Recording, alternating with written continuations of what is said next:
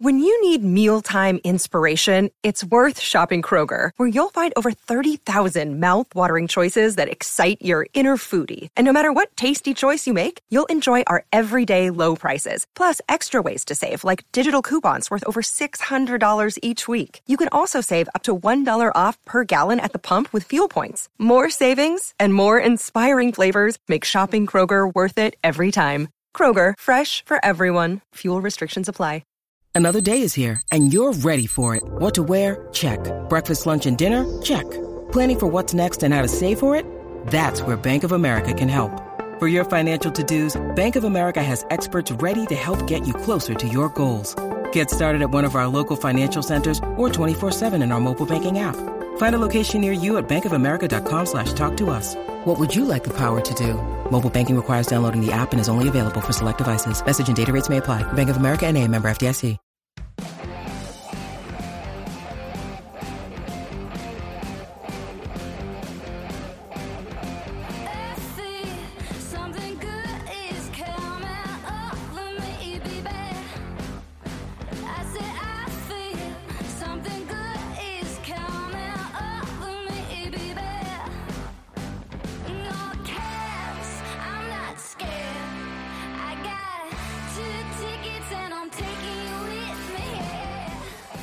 Hello and welcome to the Cannon Cast, a Columbus Blue Jackets podcast on the Fans First Sports Network.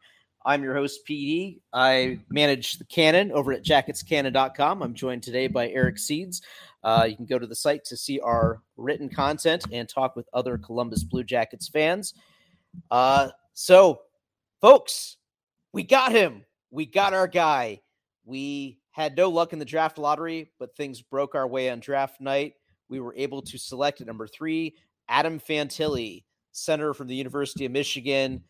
Seeds, what was your initial reaction? And now that we're close to a week since then, how are you feeling about it? Well, given the fact that we drafted Adam Fantilli and then we saw Taylor Swift 2 days later, I feel like I'm having about the best week of my life.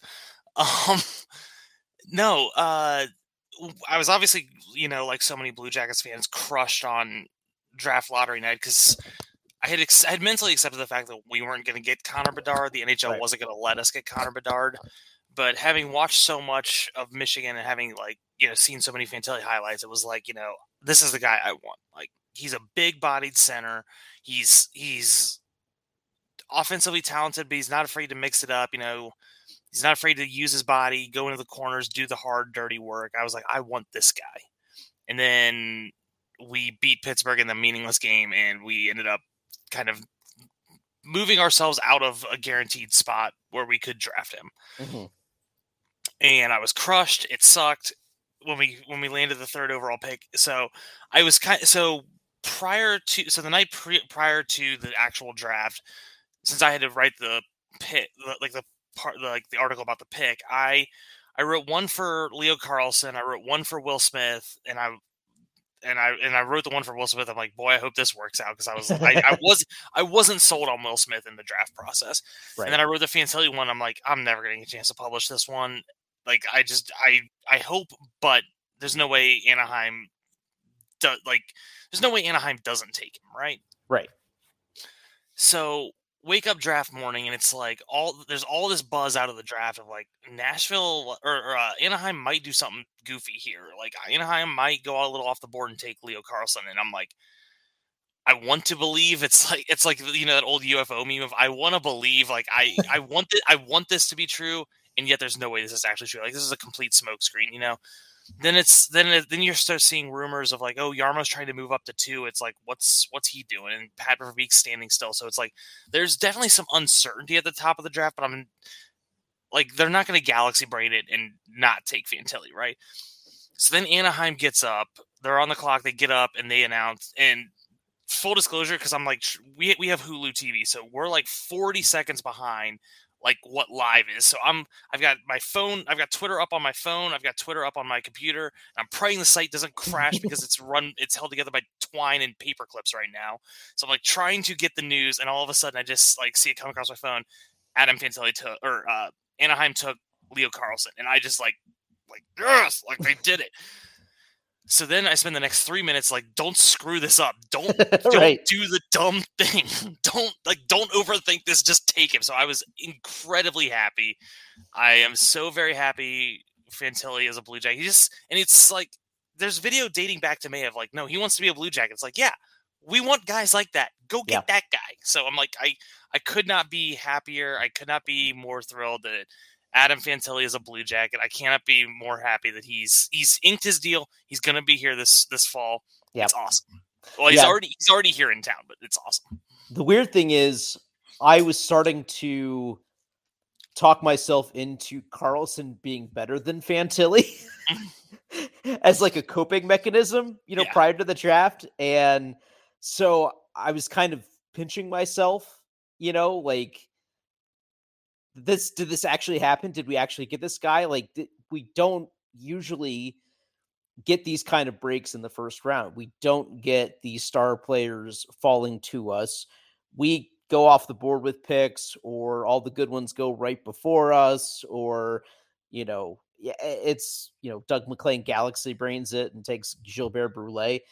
These kind of things don't happen to us. So getting him signed right away, seeing his enthusiasm for Columbus, just knowing that this is a guy that is exactly the kind of player that we've been missing. It's the kind of guy that wins in the NHL. Every team that wins big in the league, you see them led by an offensively talented, big-bodied, bona fide number one center, and we have never had one of those until last Wednesday night, and I was 3 feet from him this afternoon. Like, this rocks. This is so cool. Yeah, and he was asked in his press conference and said that, one player he looks up to is Nathan MacKinnon. And if he can be a Nathan MacKinnon type player for us, that it makes everything else so much easier. All of a sudden, I hope he enjoys rice cakes. Ooh. But it changes the complexion of the team. I think it changed the offseason approach. I think the Jackets were quiet in free agency, and I think they were right to be quiet in free agency because you don't need as many pieces now after what Jarmo has done over the last month. He added the pieces on defense through trades. He drafted Fantilli. Fantilli is going to be here in the fall. And all of a sudden, you look at the center depth and you've got Fantilli, Jenner, Sillinger, Corrali, Roslovic. Then you also have guys in the mix like Voronkov, maybe Texier, maybe Johnson, Hunter McCown, Luca Del Belbaluz. He's going to be at least in Cleveland. All of a sudden, like, we've got a lot of options at center now, and Fantilli might be the only one with 1C potential, and who knows if he's going to have that as a rookie, but he's one that's got a shot at it more so than maybe some of the other options. But some of those guys, if you bump them down to, if Jenner's at the 2 or the 3, or if Sillinger's at the 2 or the 3, Corrali's back and forth where he should be, like, things start to look a lot better. Fantilli gives this team an ability that they've never really had before, and it lets everyone slot into a more natural role. Yep. You're not asking someone to play above their head or above their skates, above their level, just because we so lack that one piece. Fantilli fills the biggest hole in the organization, and everything else just flows naturally from that. And I'm really interested to see how Babcock structures his lines. I'm interested to see what he does in the fall camp and in as we get going at the start of the season. But this is just such a huge win, and I can't overstate how much this means to Columbus, how much this pick and this win means. Like, we today at development camp, you had the QMJHL MVP standing next to the Hobie Baker Award winner. Like, that's not nothing. That's cool. Like, that is something that like we have, like, we are to the point that because we added Fantilli, and I know, when you talk about prospects, it's hard to qualify. Where do where's the cutoff for your prospect pool? Does Adam Fantilli fall into the prospect pool because he's going to be an NHLer from day one this year? Yeah. But everything they did at the draft, starting with adding Adam Fantilli, we have one of the, like, like it has to be mentioned that the Jackets have like one of the best prospect pools in the league right now, and that's a lot. That's saying a lot. Well, it gives you optimism for the future that there's talent that's ready now, and there's talent that's going to be ready in a couple of years. And we've got some maybe veteran contracts that we're not thrilled about, but some of those will go off the books in 2-3 years' time, and there are prospects that could be able to fill those spots at that point. And the hope, obviously, I think they want to be back in the playoffs within probably 2 years, let's say. We'll get into reasons why later, but they can get to that point, and hopefully once they get back to the playoffs, they can stay there because of what they've got coming up in the pipeline. And for any holes they still have, they've got pieces that they can trade to fill in those holes once we are a contender type team. Yeah. I think the future is looking incredibly bright. It's just now you have that, the future was already bright. You had Dumais in the pipeline. You had, you had guys, but now you have that true North Star. You have the guy, and that's the one thing that we talked about on this podcast, on the site. My girlfriend and I would talk about it all the time. Is like, if you're going to lose and be terrible, and you're going to keep Brad Larson around all of last year, despite reports apparently that they wanted to fire him in the middle of last year, but they kept him around for the duration. They had to get it. They had to go into draft week. They had to finish as low as they could in the standings, go into the NHL draft, and get a number one center, and they had to make all that losing worth it.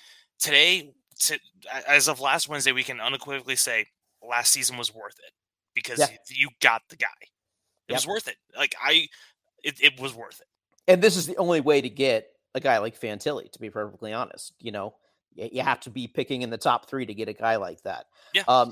So you mentioned the lines, and so I'm starting to spitball here, and we have obviously the whole summer that we can speculate on this, but given how he is a big body and given how he likes to shoot and has a really nice shot, it seems like him and Gaudreau would complement each other really nicely.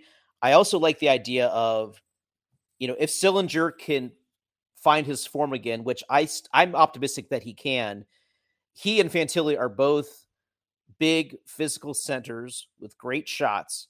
And you've got, Gaudreau, who is a playmaking winger. You've got Kent Johnson, who can be a playmaking winger.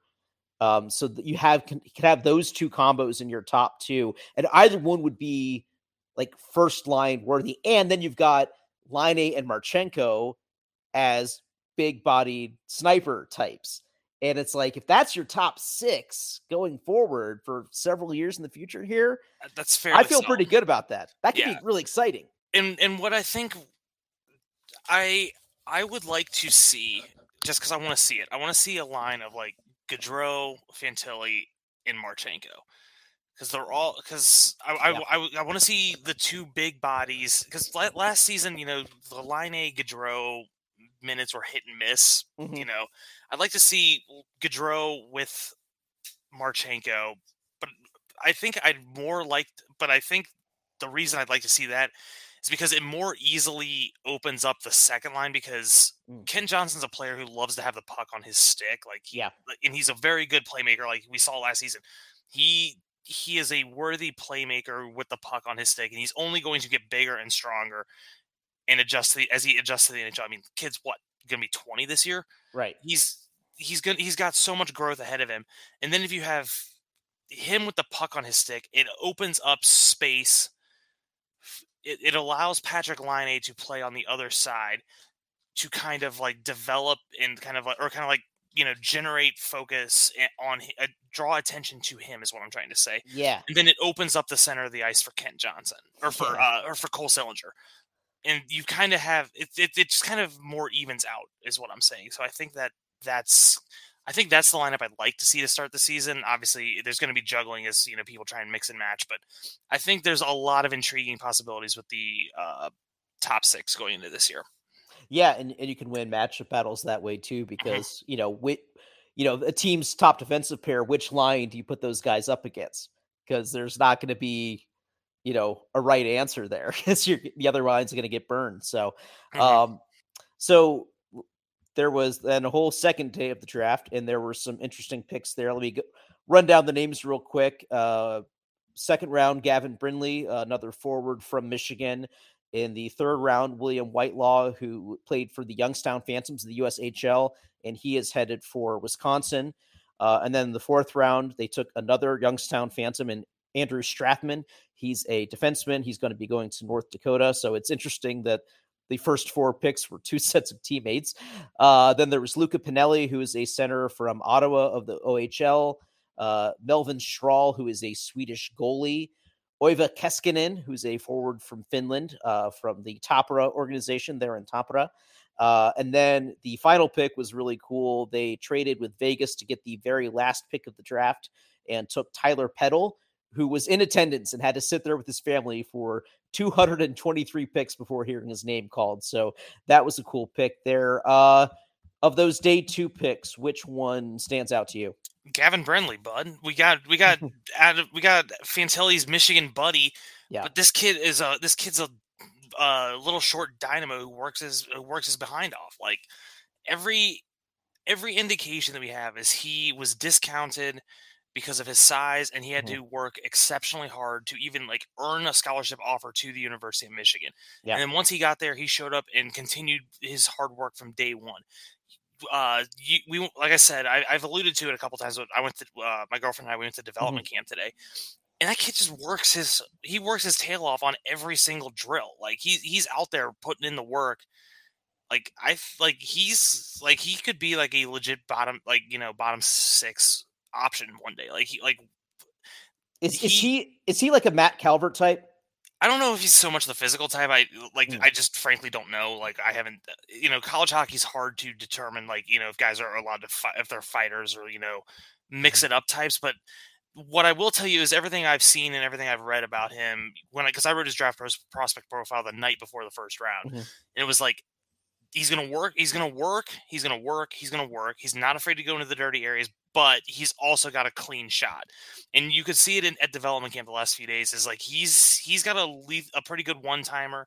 He's good handling the puck. His puck handling is really tight. Like his stick work is really good. And it's just, but for his size, he would have been a better prospect. Like he was ranked kind of all over the place from like the low teens to the mid 30s, just because of it's like everything about this kid is like, he works hard. He's really talented.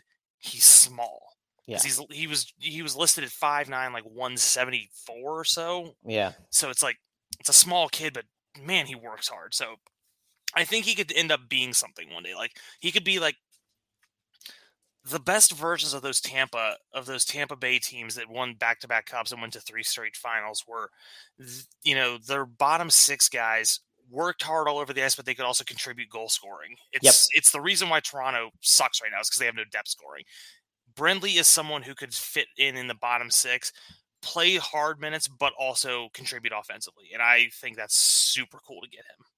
And also him and Fantilli are like, have the cutest little bromance ever. And it's awesome.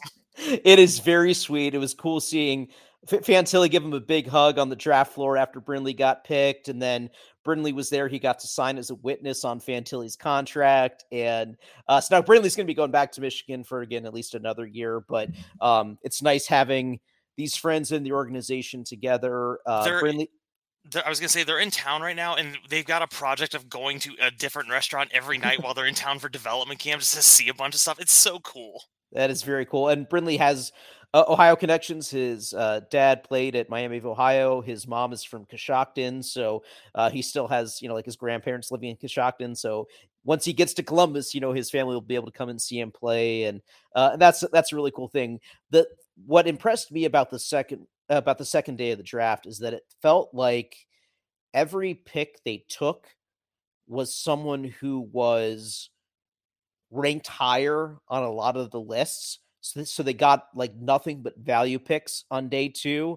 And I think that is the right approach for that. And like Tyler Peddle, that guy that they got as, Mr. Irrelevant, very last pick, there were some rankings that had him as a top 3 round type player, and they got him at the end of round 7.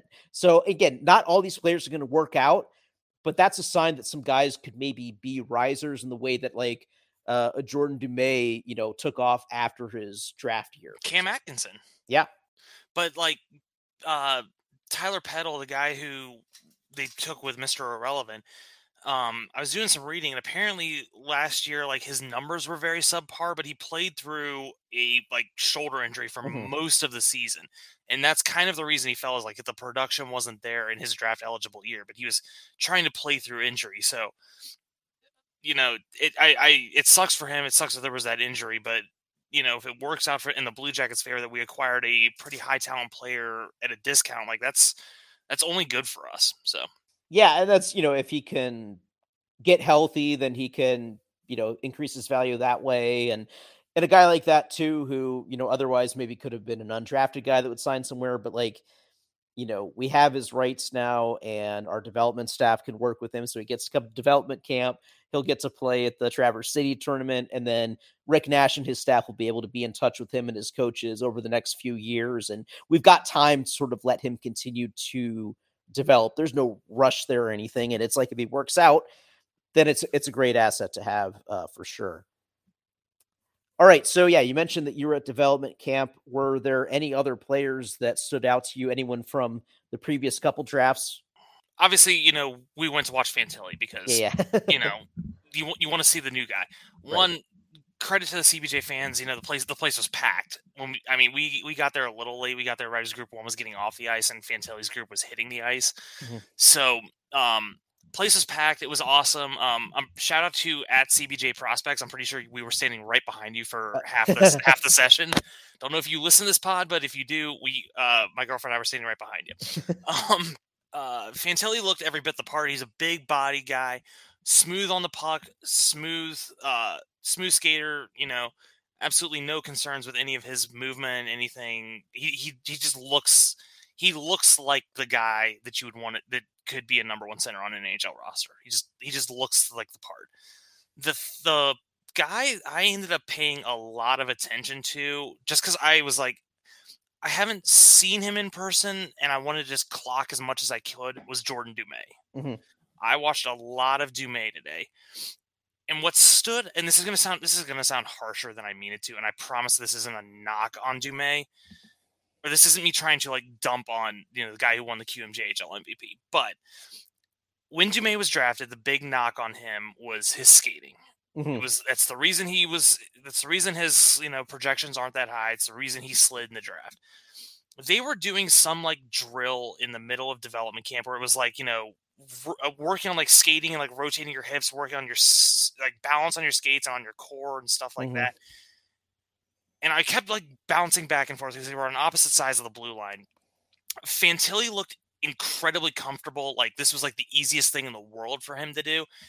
And Dumais could barely get a half an inch off the ice. He was he wasn't getting off the ice and he wasn't rotating his skates at all. So they were doing this jump and rotate your hips thing to try and practice balance and core strength. And Dumais looked like he was struggling and would have rather been anywhere else on the planet.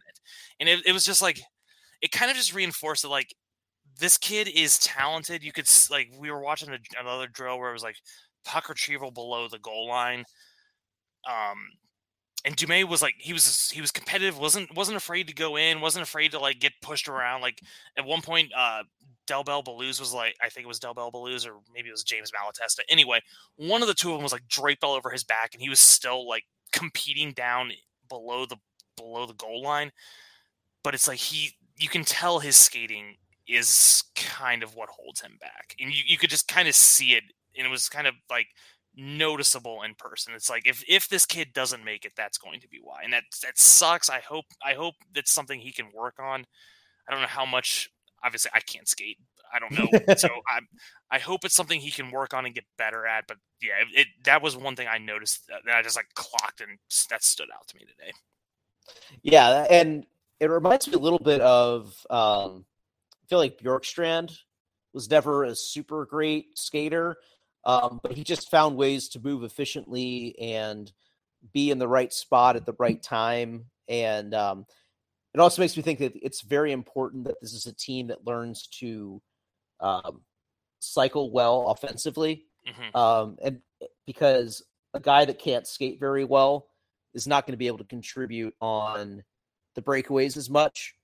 But for something like where you're in the offensive zone and cycling and the way that Jaume can battle for the puck, he can be of use then and use his shot in that way. And that's where I think like under Larson, the team just wanted to just do a track meet up and down. But I want to see more structure on this team going forward. And that was a heavy focus. And now I know it's development camp. You know, you want to see these guys drilling the hard parts of the game. So they were doing a lot of like cycle drills and a lot of like, you know, below the goal line drills during the portion of development camp while we were there today. But Jaume didn't look bad in those situations. He certainly looked competitive. He was certainly willing to like, he was certainly willing to compete. He was certainly willing to like go to the dirty areas, like go in front of the net, you know, kind of shove guys around. It was just, you know, you can tell he's not a fluid, like in a track meet scenario, he wouldn't thrive on a roster like that. So it's just kind of one of the things to keep in mind as they build the future of the organization. Yeah. One other thing I wanted to shout out, Del Bell Baluz looked pretty good today. Oh, good. Yeah. So. And he's the guy that I didn't realize this. He must have been old for his draft class. So he is eligible to play in the AHL this year. Yes. So he is going to be going pro, will play at least in Cleveland if he doesn't make the Columbus roster, which he probably won't make the Columbus roster, but that is a good thing. And so think about what Cleveland can have down the middle. Like if Voronkov doesn't start with Columbus, he's going to be in Cleveland. Del Bell Baluz is going to be in Cleveland. Hunter McCown, who I liked a lot at the end of last year. Like those three guys can be your top three centers in Cleveland to start the year. Monsters can be really good with that. That's really solid development for the future for the Jackets. That's really cool. Yeah. So again, like center is no longer that big of an issue at this point. Hopefully, it's amazing how much. It's amazing how much having the number 1 or number 3 pick in a draft helps that. Yeah. All right. So last topic, Mike Babcock was officially revealed as the coach on Saturday, which we all knew was coming, but his contract with Toronto ended on Friday, so he could be hired on Saturday. They had the press conference with him. What have you thought about his debut here as coach? I mean, sure. We all knew it was coming. I like that it's 2 years. I like that there's not. I like that there's not a lot of commitment to it. Lines up with Jarmo's extension, so Jarmo's basically betting that he's the guy to get us back on track, or otherwise we're both out of a job at the end of this. So yeah, that seems telling for sure. Mm-hmm. I think you know, we've had endless conversations about, you know, Babcock's past, you know, whatever, and I don't want to rehash all that. I don't have the mental capacity to do that. So it's just like, at this point, let's just go forward and see what happens. I guess I don't want to say I'm willing to give him the benefit of the doubt, but I'm willing to say, like, let's just see what happens. Like, at the very least, he's not going to be a guy who's going to play, you know, Sean Crowley and Matthew Olivier 17 minutes a night. So at least we've got that going forward. Just, I don't want this team to fall into the trap of, well, we've got him for 2 years, so we need to keep him around. Like, if something goes wrong, or the players like are coming out and saying, like, you know, there's issues, or like we're not prepared or something, you have to be willing to cut bait immediately. You have to. I don't want them to get bogged down and just like, you know, we signed this guy, so we have to stick with it and just see what happens. Like, I'm willing to wait and see what happens, but I'm not willing to give him any bit of a leash. Like, your leash has to be one link. Yeah. So one thing that caught my attention is, and I was curious as to why, like, he only spent one season at the University of Saskatchewan, but he mentioned that it was because there were assistants then that he thought could handle the job. And so he was willing to like hand it off to them, which makes me wonder if, and with, you know, Pascal Vincent being kept on, could there be a chance that the Jackets want to groom Vincent to take over, but they want, you know, him to learn Babcock's system and have Babcock sort of get things back on track. And then, you know, if Babcock's, you know, not feeling the coaching bug anymore after 2 years, that he can move on, but the team will be in a better position and they can hand it off to someone else. I wonder if that's part of it. Yeah. I think I like that. My biggest problem with the John Tortorella era was he overstayed his welcome. And I don't think that they are going to make that mistake again. I think that, the 2-year signing of Babcock is, we know this guy's going to have a shelf life. We know he's going to be hard on the players. He's going to, God willing, get the team back on track from like a preparedness perspective. Because that was that was the biggest thing that stood out to me, was that like the Werenski interview the Porchline did was like, we know we're going to come into each game prepared. It was like, what? So it's like, why were you not before? And it's like, and all the reports are like, we know we're going to come into each game prepared. We know we're going to come into the season prepared. It's like, what did Brad Larson actually do with his time last year? All these quotes now just raise so many questions about the previous regime of like, what exactly were you doing here? So it feels like such a waste. I mean, except for being able to get Fantilli, it seems like, wow, it was such a waste year. This team could have been capable of so much more. Now, obviously the injuries were a factor too, but it's like this team, it still should not have been as bad as it was. And I blame Larson for that. That one thing there are some positive hockey things I took away from Babcock's interviews there. He was asked about structure, and he indicated that, that's not meant to restrict creativity, but that creative players can thrive in a structured environment because everyone knows what their role is, and you don't get in each other's way if there's structure. So it gives room for the skilled players to use their creativity, create plays, and that kind of thing. So I'm encouraged by that.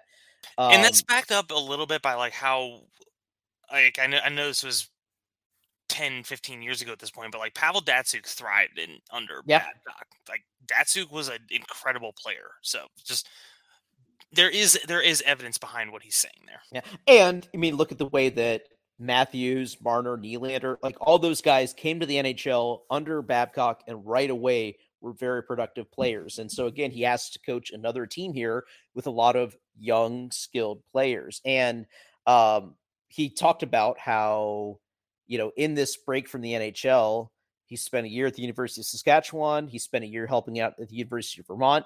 And it sounds like that was a productive experience for him for learning how to interact with players of that age. And he's going to be, Fantilli is still a college-aged guy. Kent Johnson's still a college-aged guy. And so Babcock has to find a way to relate to those types of players as a 60-year-old. So if he has that kind of experience, hopefully that has helped. He did address the, all the allegations against him or the criticisms of him. I wish that he was a bit more upfront about that, a bit more humble. He comes across, he's very gruff. He's very matter of fact. He's kind of cocky. So I don't know that there didn't seem to be as much of an acknowledgement that he did things wrong, but I think he does acknowledge that he has to do things differently. He mentioned how his daughter has told him that it's not what he says, it's his tone.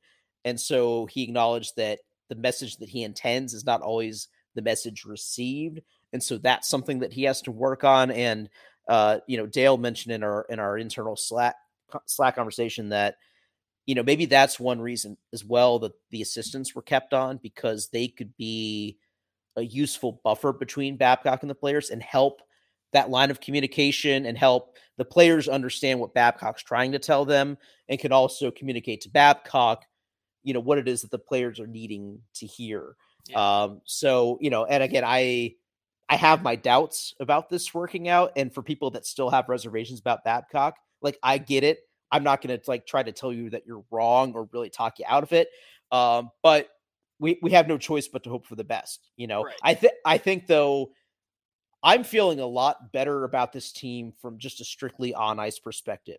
Adding Provorov and Severson makes the defense a lot better. Adding Fantilli makes the forwards a lot better. Plus, we get Texier back. We had maybe Voronkov. So this team should be a lot better than last year, and at least a fun to watch team, a competitive team. I'm not expecting playoffs, but even Babcock wasn't, putting a timeline on this. We want this team to improve. We want the individual players to get better all the time. We want the team to get better over time. And I'm hoping that we can see that if the team plays better, then I will be satisfied with the next season. I don't expect playoffs. I don't. And I still have my reservations about Babcock. Like, for anyone who, like you were talking about, like, I'm one of those guys who I still have reservations about Babcock, and I still have serious consequences about, the process of hiring him, about, Jarmo being left around to make the hire. I have lots of questions. We're in the this is the reality. I hope it works out. The two things I want to see from this team this year are tangible on-ice improvements, particularly from the youngest forwards, Tim Johnson, Cole Sillinger, Adam Fantilli. I want to see tangible improvements from them, and I want to see